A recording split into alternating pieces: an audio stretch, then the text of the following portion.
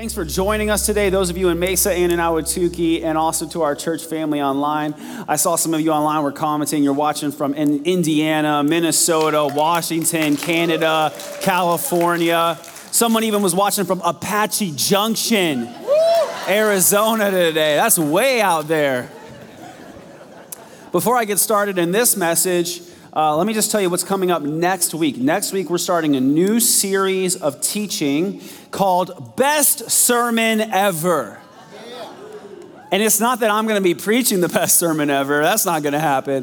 But I'm going to be preaching about the best sermon ever. The Sermon on the Mount found in Matthew chapter 5, starting with the Beatitudes, where Jesus says stuff like, blessed are the poor, blessed are those who hunger and thirst for righteousness, blessed are the peacemakers. So it's never been more relevant and timely for us. It's going to be very practical for you and very encouraging to you. So make sure you come back next week. Today, we are concluding our series on the Holy Spirit, the Holy Spirit. And the Holy Spirit, I think, is one of the most misunderstood aspects of who God is. He's part of the Trinity, Father, Son, and Holy Spirit, but he gets a bad rap with some people. Maybe you've encountered weird people who blame their weirdness on the Holy Spirit. And it's like, the Holy Spirit's not weird, bro. You're weird. Isn't that true sometimes? But I think Jesus really helps us to understand the Holy Spirit, and it helps us to compare Jesus and the Holy Spirit. So think about this. Jesus was sent by the Father to help us. Then the Holy Spirit was sent by Jesus to help us. Jesus was misunderstood, just like the Holy Spirit's misunderstood. Jesus was not welcomed by some people. Herod tried to kill him when he was born. And then today, the Holy Spirit is not welcomed in some churches. Jesus did miracles and the Holy Spirit does miracles. Jesus told us to avoid sin and the Holy Spirit helps us to avoid sin. Jesus taught us how to pray. The Holy Spirit helps us pray. Jesus said some things that seemed really weird in his day, and the Holy Spirit does some things that seem weird in our day, but they're still of God. Some people did not want Jesus to upset their established religious system, just like some Christians don't want the Holy Spirit to upset their established religious system. But this is important. Jesus drew near to those who wanted him, and the Holy Spirit draws near to those of us who want him. So last week I talked about how all Christians receive the indwelling of the Holy Spirit. So we're tracking on that. All Christians who believe in Jesus have the Holy Spirit dwelling inside of them. But then Jesus told his disciples to wait for the baptism with the Holy Spirit when they would receive power to be his witnesses in Jerusalem and Judea and Samaria and to the ends of the earth. So before I start today's message, last week we talked about the baptism with the Holy Spirit that Jesus told his disciples to wait for. And at the end of the message, a lot of you guys stood up and you prayed with me and you just said, Jesus, I ask you to baptize me with the Holy Spirit. Fill me with your power. Fill me with your love, right? And we prayed that together. And there can sometimes be this voice of doubt that creeps into your mind, your heart, whenever you take steps in your relationship with God. Like, have you ever, as a Christian who believes in Jesus, have you ever heard a voice of doubt whispering in your ear saying, God doesn't really accept you. God couldn't really love you because of what you did. You can never be a Christian. You're a hypocrite. Who do you think that is speaking that way to you? It's the devil, the enemy, the accuser of God's people, whispering doubt. And in the same way, when you take a step in your relationship with the Holy Spirit, who do you think is going to show up? That wasn't really God. That was just your imagination. You didn't really feel that. That was just something you wanted to feel. This voice of doubt can creep in. And so the bottom line is this. Did you ask? Did you ask Jesus to come into your life? Did you ask him to fill you with the Holy Spirit? Because we're going to talk about this. God says that when we ask, we will receive. When we ask for more relationship with God through Jesus, we're going to receive. When we ask for more of the Holy Spirit, we're going to receive that. And I want to encourage you in this too. Don't compare your relationship with the Holy Spirit to someone else's. Because, man, some people, they get really emotional and they're really overwhelmed. Other people, maybe it's not that emotional. Just kind of like when you got saved. Some people, they get saved and they fall to their knees and they cry out to God and there's tears and they change radically overnight. And that's their salvation experience. Others of you, you were just like sitting in church one day because your wife dragged you here and you're just like, I think I believe this. And it was more of a process. It's kind of like when we baptize people in water. You know, we have water baptism pretty much every month at our church. Some people, they're like, let me in that water. Get me in that water. And other people, they're nervous, like tiptoeing in, like, don't let me slip. Don't let me slip. Oh, it's cold. It's cold. But it doesn't matter if you tiptoe in or dive in. At the end of the day, you're going to be soaked. Okay? So I want to conclude our series today talking about a controversial topic. A controversial topic. And some people maybe have asked me over the years, is this church non-denominational? And I always say, it depends. What do you mean by that? Because people always mean different things. Do you mean that anybody can come to church here, that we're not going to argue over secondary issues, that we are governed locally? Yes, then we're non-denominational. But some people, when they say non-denominational, what they actually mean is non-controversial. Like, just don't make me uncomfortable. Is this a non-uncomfortable church? The thing is, man, sometimes it's the controversial topics that can be very developmental in your walk with God. So I'm bringing you today a special installment of our Let's Talk About It series on speaking in tongues. I know right now, someone's like, oh no. Oh no, this church looks so promising on the website. Oh no. I know someone's like, oh no, I invited a friend today. We all know you don't invite friends when the pastor's talking about tithing or speaking in tongues. You just don't do it. No, you don't do it. Come back next week for best sermon ever.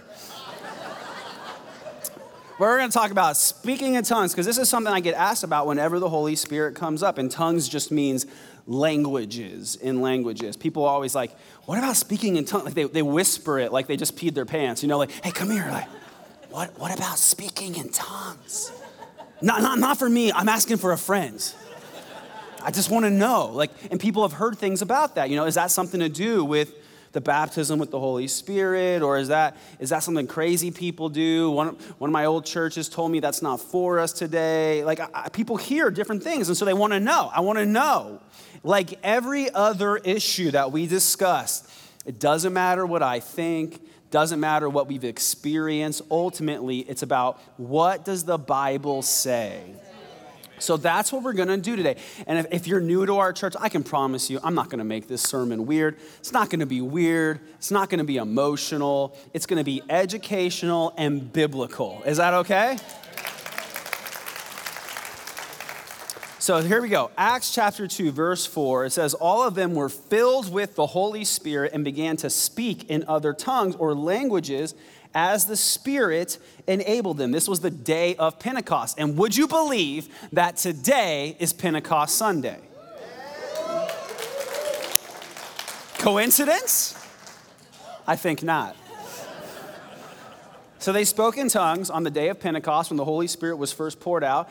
But you have to ask, okay, but is that normal? Or was it just a one-time thing? Well, I've gone through the book of Acts, and you can do it too. I encourage you to do this. I've read every single verse by verse, and looked for all the occurrences where it talks about something like this happening. And the language they use is baptized with the Spirit, filled with the Spirit. It says sometimes the Spirit was poured out upon them or fell upon them, all referencing this same kind of experience. Not the way that every Christian receives the indwelling of the Holy Spirit, but this filling of the Holy Spirit. And so I was looking at it and going, how many times does it say they spoke in tongues versus not say anything about tongues? Because I like to, look at the evidence in Scripture. So here's what you find. In Acts chapter 4, the same Christians, it says, are filled with the Spirit, but it does not mention them speaking in tongues a second time. Acts chapter 8, it says the Samaritans were baptized with the Holy Spirit, and it does not mention them speaking in tongues. And Acts chapter 9, Saul gets saved and becomes Paul and is filled with the Holy Spirit. And he doesn't say in that chapter he spoke in tongues, but he tells us in other books of the Bible that he does. And so that counts as a yes. Acts chapter 10, the Holy Spirit was poured out on the Gentiles, and they did speak in other tongues. And that's really important. And I just want to touch on this really quickly, that Jesus' own disciples were prejudiced. Do you realize that? Like, they were prejudiced. When Jesus was talking to the Samaritan woman, they were like, what are you doing talking to those people? All right, can I talk about this? Can I talk about this? All right, and so when the Holy Spirit was poured out on the Gentiles, the Jews were largely prejudiced against the non-Jews. That's what Gentiles are, non-Jews. And so I think one of the reasons that it says they spoke in tongues was so all the other Jews would know they got the same Holy Spirit you got. That is good. Acts chapter 11 recaps what happened in Acts chapter 10. So it's the same situation. We won't count that separately. Acts 13, they're filled with the Holy Spirit. No tongues mentioned. Acts chapter 19, the Holy Spirit came on the Ephesians and they did speak in tongues. Okay, so there are 7 separate occurrences. 4 times, yes, they spoke in tongues. We know. 3 times, we don't know for sure whether they did or if they didn't.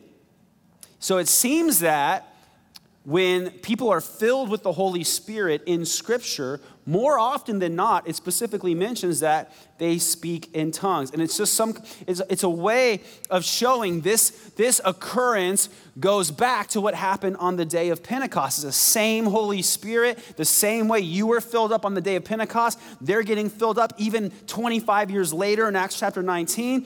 And we know that the Holy Spirit, Ephesians 1:13, is the seal of authenticity showing that you're saved. And I think speaking in tongues is sometimes like a stamp saying you really were filled with the Holy Spirit. It doesn't mean that you're a better Christian or that God loves you more. It's just a cool benefit of being filled with the Holy Spirit that I'm going to talk about a little bit more here. So here's a game that I like to play as a pastor. If I just read the Bible without any denominational background or bias or pastor telling me what to think, what would I see and conclude? It's called the thinking for yourself game. And I encourage you all to play that. What you see is that when people receive the Holy Spirit multiple times, more often than not, Scripture tells us they spoke in tongues. Sometimes it was a public message in tongues given to the church, and it had to be interpreted. Other times it was privately used in prayer to God. And then you would see this. Nowhere does it say you cannot do that. Right. It never says you can't do that or that it ceased. Right. Okay, that's important. There are some critics who try to say there's this one verse where it says, when the perfect comes, knowledge and prophecy and tongues will cease. But that's not about the Bible getting delivered to us. That's about Jesus returning a second time, and then we won't need knowledge or prophecy or tongues anymore. So that has not happened yet, and we still need these things today. The Holy Spirit did not cease to operate. He still moves. He still speaks. He still heals. He still gives gifts, and his power is for us today. So I talked previously about the manifestational gifts of the Holy Spirit, and one of them was the gift of tongues for the church body, and it needs to be interpreted. And that's not something everyone will do, but that we should be careful about when that's used when unsaved people are around. But then for those who have been baptized with the Holy Spirit, there's also a personal, private prayer language using tongues that anyone who's been baptized with the Holy Spirit can take advantage of regularly. So I'm going to talk about that. Don't take my word for it. Here we go. Number 1, it's scriptural. It's scriptural. 1 Corinthians 14, you can follow along with me there if you want to turn there in your Bible. 1 Corinthians 14 was written to the church in Corinth, and some people will use this chapter to try to say that the Apostle Paul was negative about speaking in tongues, but that's funny because the Corinthians were actually too excited about speaking in tongues. And so the Apostle Paul had to write this letter to them, and one of the things he talks about in 1 Corinthians 14 is, you Corinthians, you need to tone it down a little bit. You need to just, get it together. I know you're excited, but pull it together, bro. And God knew that some people would take that too far. And that's why at the end of that chapter, I'm going to start with the end, 1 Corinthians 14, verse 39, it says, and do not forbid speaking in tongues. Some people wish that wasn't in the Bible. They'll be like, that's weird. I wish we could just like cancel that. No, get that out of here. But God says in his word, do not forbid speaking in tongues. That's in the Bible, you guys. That's crazy, right?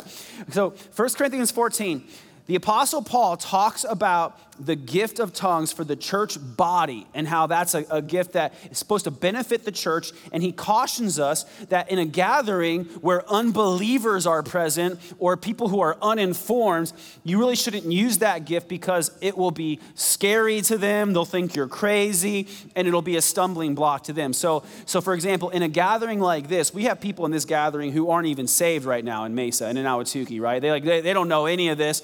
And so if this were to just happen, they'd be like, what is happening? These are crazy people. And so that's why he said you need to be careful where you use this, and you need to do it in a place where you know you're with Christians who are informed about these things and they can handle it. Honestly, that's what he's saying. But then he's telling us that there is a private personal prayer language where you can speak in tongues and it can be a good thing. And what he does in this chapter, okay, I know this teaching is going to be a little bit more complex for some people. It's a little deeper, but I'm going to show you the word of God, what it says. We can all track with that together, okay? You're going to get the bottom line here. The Apostle Paul in 1 Corinthians 14, what he does is he uses public tongues and private tongues, comparing and contrasting them to teach us about speaking in tongues. And I'm going to show you that. Not everybody sees that. So go to verse 2, 1 Corinthians 14, verse 2. It says this, for anyone who speaks in a tongue does not speak to people, but to God. Okay? Indeed, no one understands them.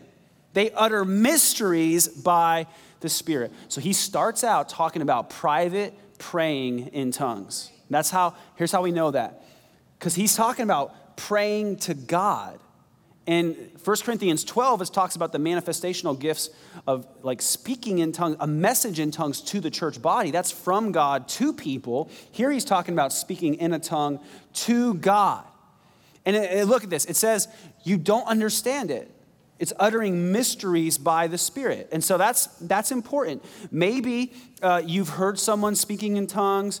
Maybe you have, and you're like, honestly, it kind of sounds like nothing. It sounds like gibberish. I've heard people speaking in tongues. It doesn't sound like Espanol. It doesn't sound like, French. It doesn't sound like whatever they speak in Apache Junction. It just sounds like gibberish. But we should take note of this. It tells us right in the Word of God that you're uttering mysteries. Mysteries. Nobody understands it. So I'll be honest, okay? There was a point in my life when it came to preach, like speaking in tongues, where I was like, yeah, but it sounds like kind of gibberish. What if it's just made up? Like, how do I know it's not just made up? And I have my own doubts. Is it okay if a pastor admits that he's had doubts? Is that okay? Hopefully that helps you feel better about yourself. But I had doubts, like what if it's gibberish? But then I had to go back to what the actual Bible says, because you don't want to just rest in your doubts. You want to go back to the Word of God. And it says right here, man, you're uttering mysteries by the Spirit. That's biblical, but then think about it logically. Okay, logically. How many languages do you think you could recognize and correctly identify? For me, maybe 5 or 6. Maybe some of you who are really educated could get like 10. Do you realize there are over 7,000 languages spoken on earth today? And we know of 573 languages that are extinct and not spoken by any living person any longer. As well as scientists estimate that at least 20,000 other languages have probably gone extinct. And then think about this. In 1 Corinthians 13, the Apostle Paul says, if I speak in tongues of men and of angels, but have not love, I'm nothing but a clanging gong. Let me ask you this.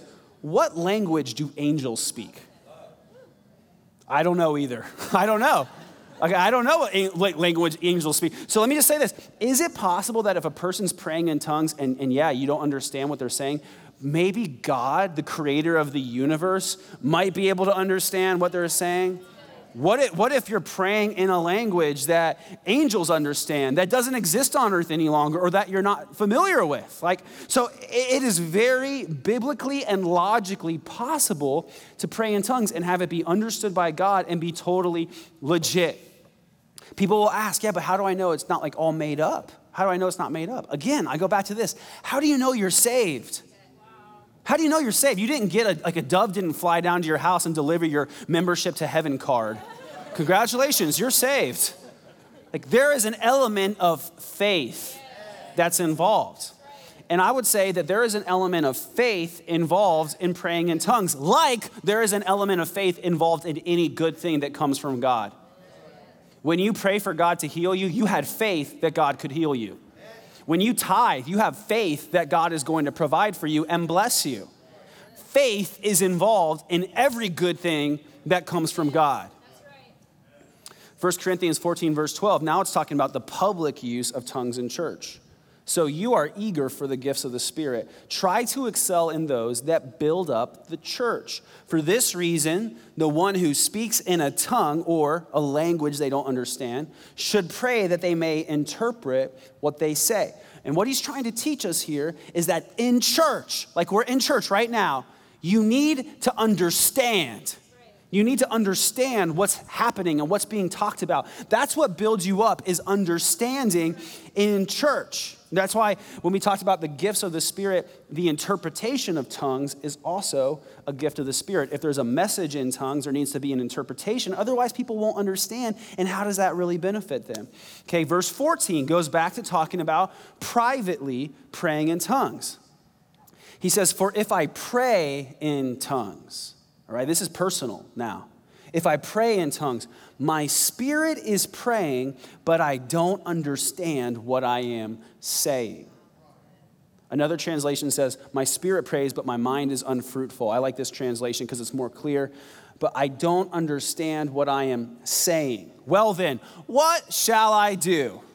I will pray in the Spirit, and I will pray also in words I understand.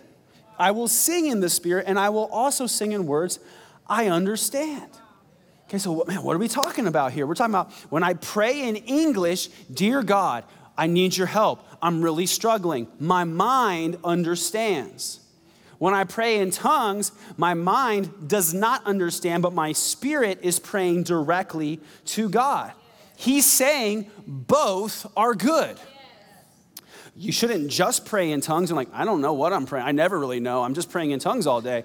And he's like, I'm going to pray in the Spirit, and I'm going to pray with my mind. I'm going to sing in the Spirit, and I'm going to sing in English, because both are good for me.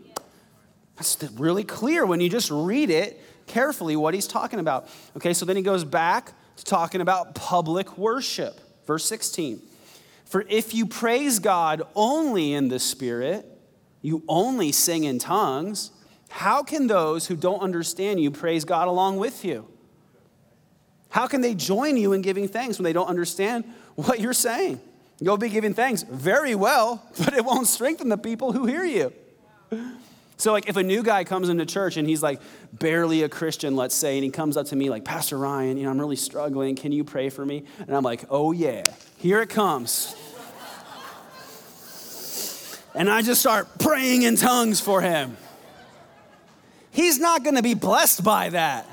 He's going to run from me faster than a cat with his tail on fire. Okay, I'm out. That's what he's going to say, right?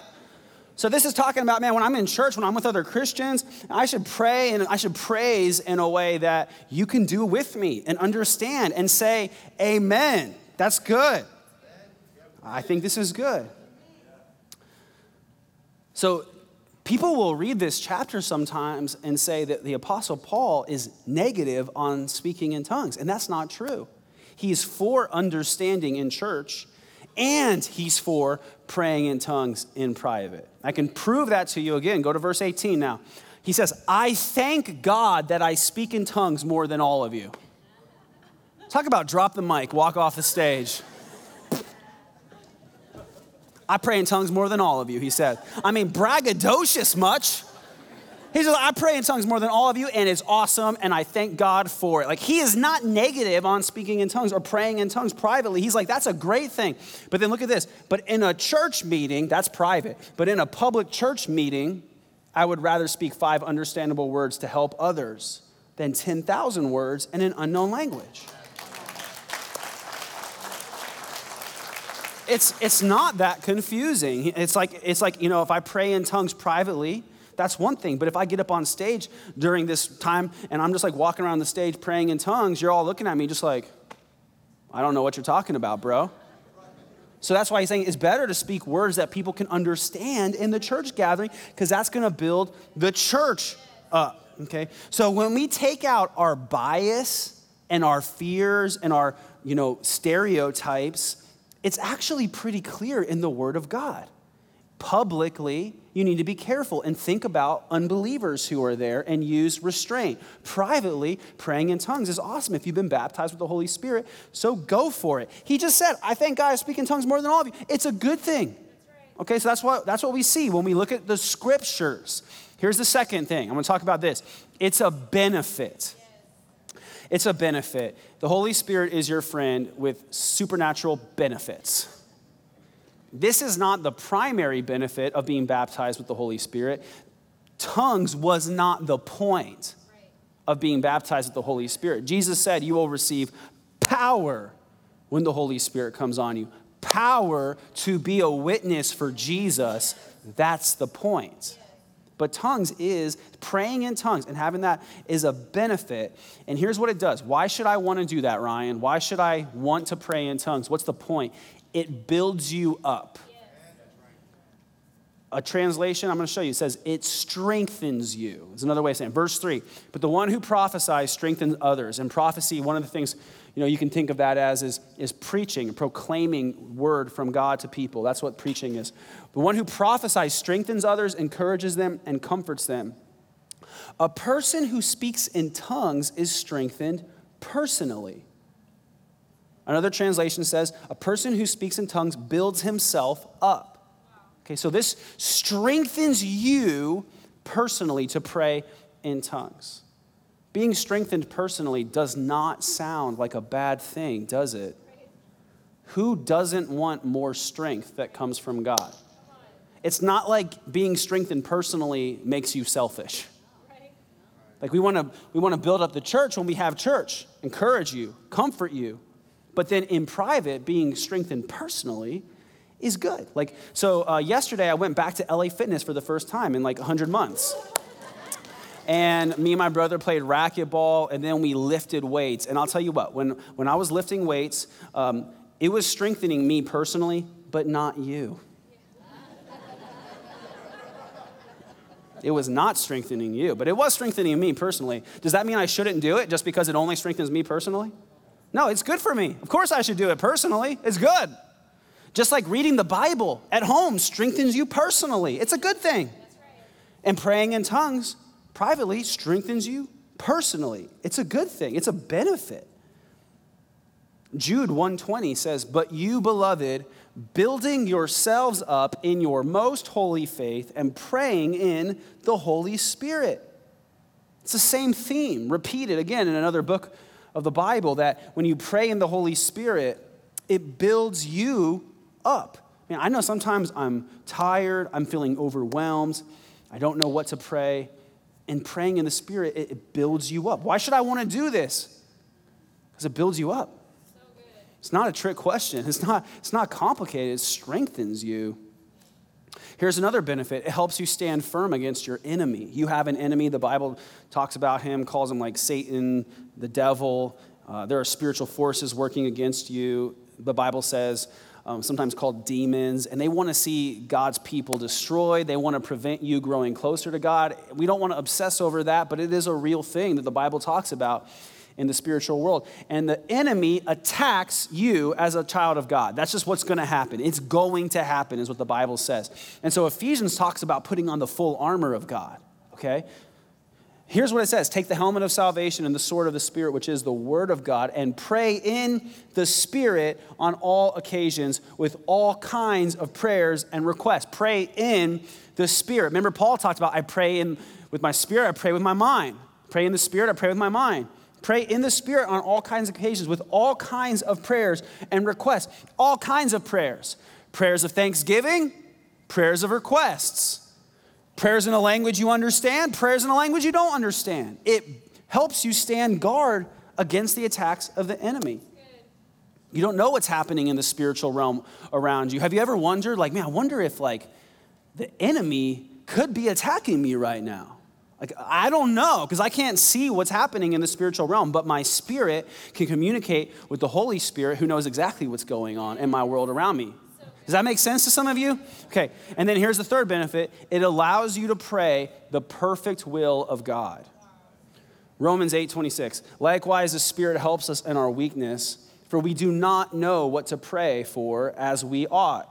But the Spirit himself intercedes for us with groanings too deep for words. So this is talking about how sometimes I just don't know what to pray.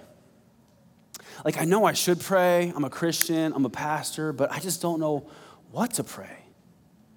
And sometimes I'm like, okay, I'm going to do this. I'm going to get some good prayer time in, you know, like I'm going to really do it, roll my sleeves up, pray for everything I can think of, my family, my church, missionaries in Africa, heal our nation. I go through the whole list, and then Jesus' name, amen. How long was that? Like 5 minutes? I only got to 5 minutes. I prayed for everything I could think of. Sometimes, like, we don't even know what to pray. But when you pray in the Spirit, you get to temporarily bypass your mind and pray directly in line with the will of God. Because sometimes my will gets in the way of my prayers. Have you ever prayed for something that you're glad God did not give you? Like, how many of you are like, oh, thank God that I did not marry that man? I was tired of being single, but that guy was a dumpster fire, right? Or some of you guys, you prayed to marry some lady, and you're like, no. I was attracted to her for the wrong reasons. Thank God he said no to that prayer request. Or like, have you ever been mad at someone, and then you started praying about them? Like, get him, God. Get him. Kill him. I know you've prayed for God to kill some people before. I have. All right. I'm just being honest, all right? Like, get him, God. Now, that's probably not a good thing. Sometimes my selfishness and my ambition or my frustration gets in the way of my prayers, and it can be a benefit to pray in the Spirit and bypass my flesh. It's a good thing. Some people would listen to this message and they'd say, but all that was the Apostle Paul. I can't do that. I'm not the Apostle Paul. And I would say, why not? We don't read Philippians 4:13, I can do all things through Christ who gives me strength, and say, yeah, but that was the Apostle Paul. Christ isn't going to give me strength. Like, no. He never says you can't do this. He never says you can't do this. So in 1 Corinthians 14, verse 5, you see this. The Apostle Paul says, now, I want you all to speak in tongues, but even more to prophesy. I want to point this out. This word in Greek is thelo, and it means I want, or I desire, or I wish you would. I wish you all would speak in tongues, because it's a good thing. But even more, I want you to prophesy. This word thelo appears in 1 Corinthians chapter 7 as well. And the Apostle Paul says, I wish you all would be single like I am, because then you could get more done for God. You wouldn't have to worry about your spouse. That's what he said. But you're not all going to, because some of you need to get married. He also says, I want you, same word, to be free from anxiety. Same word. I want you to be free from anxiety. Some of you are going to worry still, but it'd be better if you didn't. Right. So what he's saying right here is like, man, you might not all speak in tongues. You can still be saved. God still loves you, and you can still do great things for God, but it might be better if you did. Here's the third thing. It's a choice. It's a choice. People have this misconception that if they open themselves up to the Holy Spirit, that they're going to lose control and become a crazy person and flop around on the ground like a fish. Like you're going to open your heart up to the Holy Spirit. You're going to walk through Albertsons tomorrow and just lose control and grab the loudspeaker and start speaking in tongues over the loudspeaker. Attention shoppers! What happened? That's not how it works, is it? Whenever God does good things in our lives, he wants us to cooperate and participate in the process willingly. Like some of you are very generous and you have the gift of giving, but checks don't just jump out of your pocket into the offering box. Sometimes I pray that would happen, but it doesn't. You have to participate in the process. You have to choose to use this gift. It's a choice, and the Holy Spirit isn't going to force you to do something you don't want to do. He's not going to make you lose control. You can control this. That's why the Apostle Paul used language that talked about choosing. In verse 14 and 15, he said, if I pray, I will pray. I'm choosing how to pray. There was a season in my life that I was very resistant to a lot of this, and I had doubts and skeptical thoughts, but then I started to open myself up to it more, and so I had this prayer. I talked to God, and I said, God, okay, I'll give you a shot. Not a good way to start a prayer, by the way. I'm going to give you a shot here, God. I don't want it to be made up. I don't want it to be fake, but I'll open myself up to you. I'll give you a shot. If you do it, like if you make me do it, I'm not going to do it. I'm not going to do it. But if you do it, if you start, I'll give you a shot. And that was my olive branch that I extended to the Holy Spirit. And I felt like after some time he said to me, I'm not going to do this to you, but I will do it with you. I had to participate in the process and have faith. I had to have faith. I had to choose to participate. And I want to encourage you today in this, because we're teaching on this issue. It is a delicate subject, and people have abused this subject or used it improperly. And I want to just challenge you and encourage you in this. Don't try to force other people into this. Maybe you've had a great experience with this and you pray in tongues and you're just excited and you want other people to experience it too. Be very careful about how you present this issue to other people, because if you don't present it biblically, you might freak them out. And that's a bad thing. You don't want to do that. You don't want to be pushy. This doesn't mean that you're holier than other people or you're better. Some people, they start speaking in tongues, but they never learn how to speak with tact and grace. Don't be pushy. Don't try to get other people to do this. And if you're open to this and you start to explore this, you don't have to force it. It's not something you have to force. Just be open and flow with it. And I think the way that this oftentimes works is when you start to pray to God and worship God and you've asked him to fill you with the Holy Spirit, you'll start to sense in your spirit words or syllables, and then you just let that flow. When you're alone with God, just let that flow. Just speak that out. And oftentimes what I've seen is that when this first happens, it can be a little bit surprising. Sometimes people have had this experience for the first time and they're like, whoa, what was that? And it's a little bit unusual. It's a little bit unnatural. It's supernatural. And I know sometimes the supernatural can be scary to us.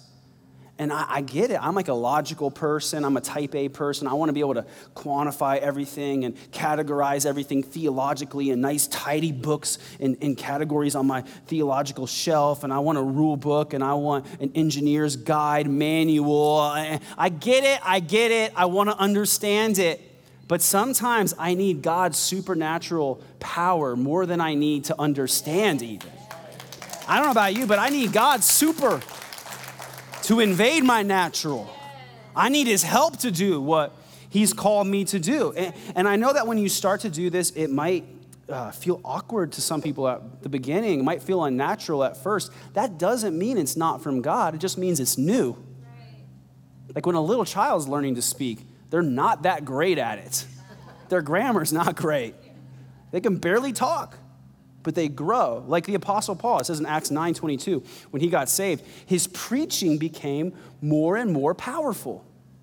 I mean, God anointed him to preach, but he got better at it with time. I remember when I started preaching, God led me to become the lead pastor of this church. I started preaching, but I was not that good at it. Most of you weren't here then. Lucky you. Over time, got a little better. You're going to get more comfortable, and you're going to grow in this as you exercise the gifts of the Spirit. Just like giving. At first, you're giving, financially, and you're like, yeah, I don't know if I want to do this. And after a while, you're like, I love to do this. It's the same with all the gifts that come from God. Let me close with this. Some people have been taught that speaking in tongues is of the devil, or that it's demonic, or evil, or fake. I want to show you in Scripture that Jesus Christ specifically refutes that idea. Some of you have never seen this before. Get ready to have your mind blown. Acts chapter 10, or rather Luke chapter 10. Here we go. This is Jesus talking. He says, I have given you authority to trample on snakes and scorpions and to overcome all the power of the enemy. I want you to see this. Do you see how snakes and scorpions are associated with the power of the enemy? Okay, that's a good connection to make right there. I know some of you in Arizona have had scorpions in your house. That's the devil coming in and like, burn that house to the ground and move. But snakes and scorpions are associated with the enemy. And Jesus says, I've given you authority to trample on snakes and scorpions. All right, you're tracking with me. You're tracking. Go to the next chapter, Luke chapter 11.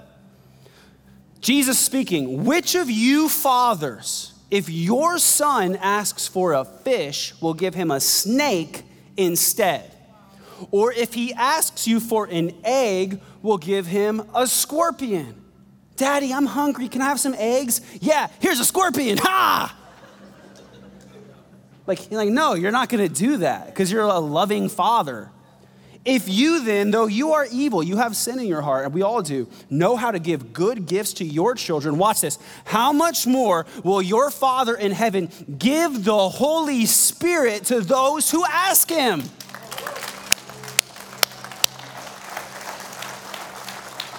Specifically talking about asking for the Holy Spirit. So when you open your heart up to God, you're like, God, I want more of the Holy Spirit in my life. God, your Father in heaven who loves you is not going to give you a counterfeit spirit. He's not going to give you a demonic spirit. He's going to give you the Holy Spirit.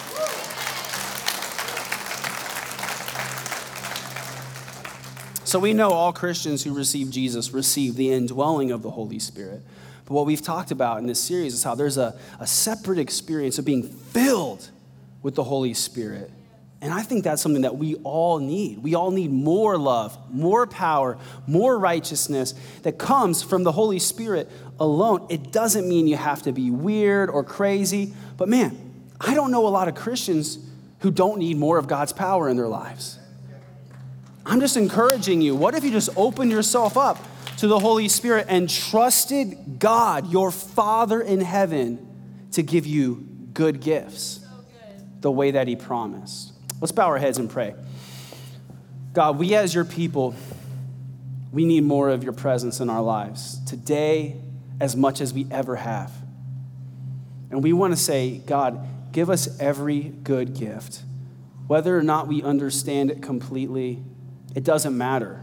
The only thing that matters is that it comes from you. You are good.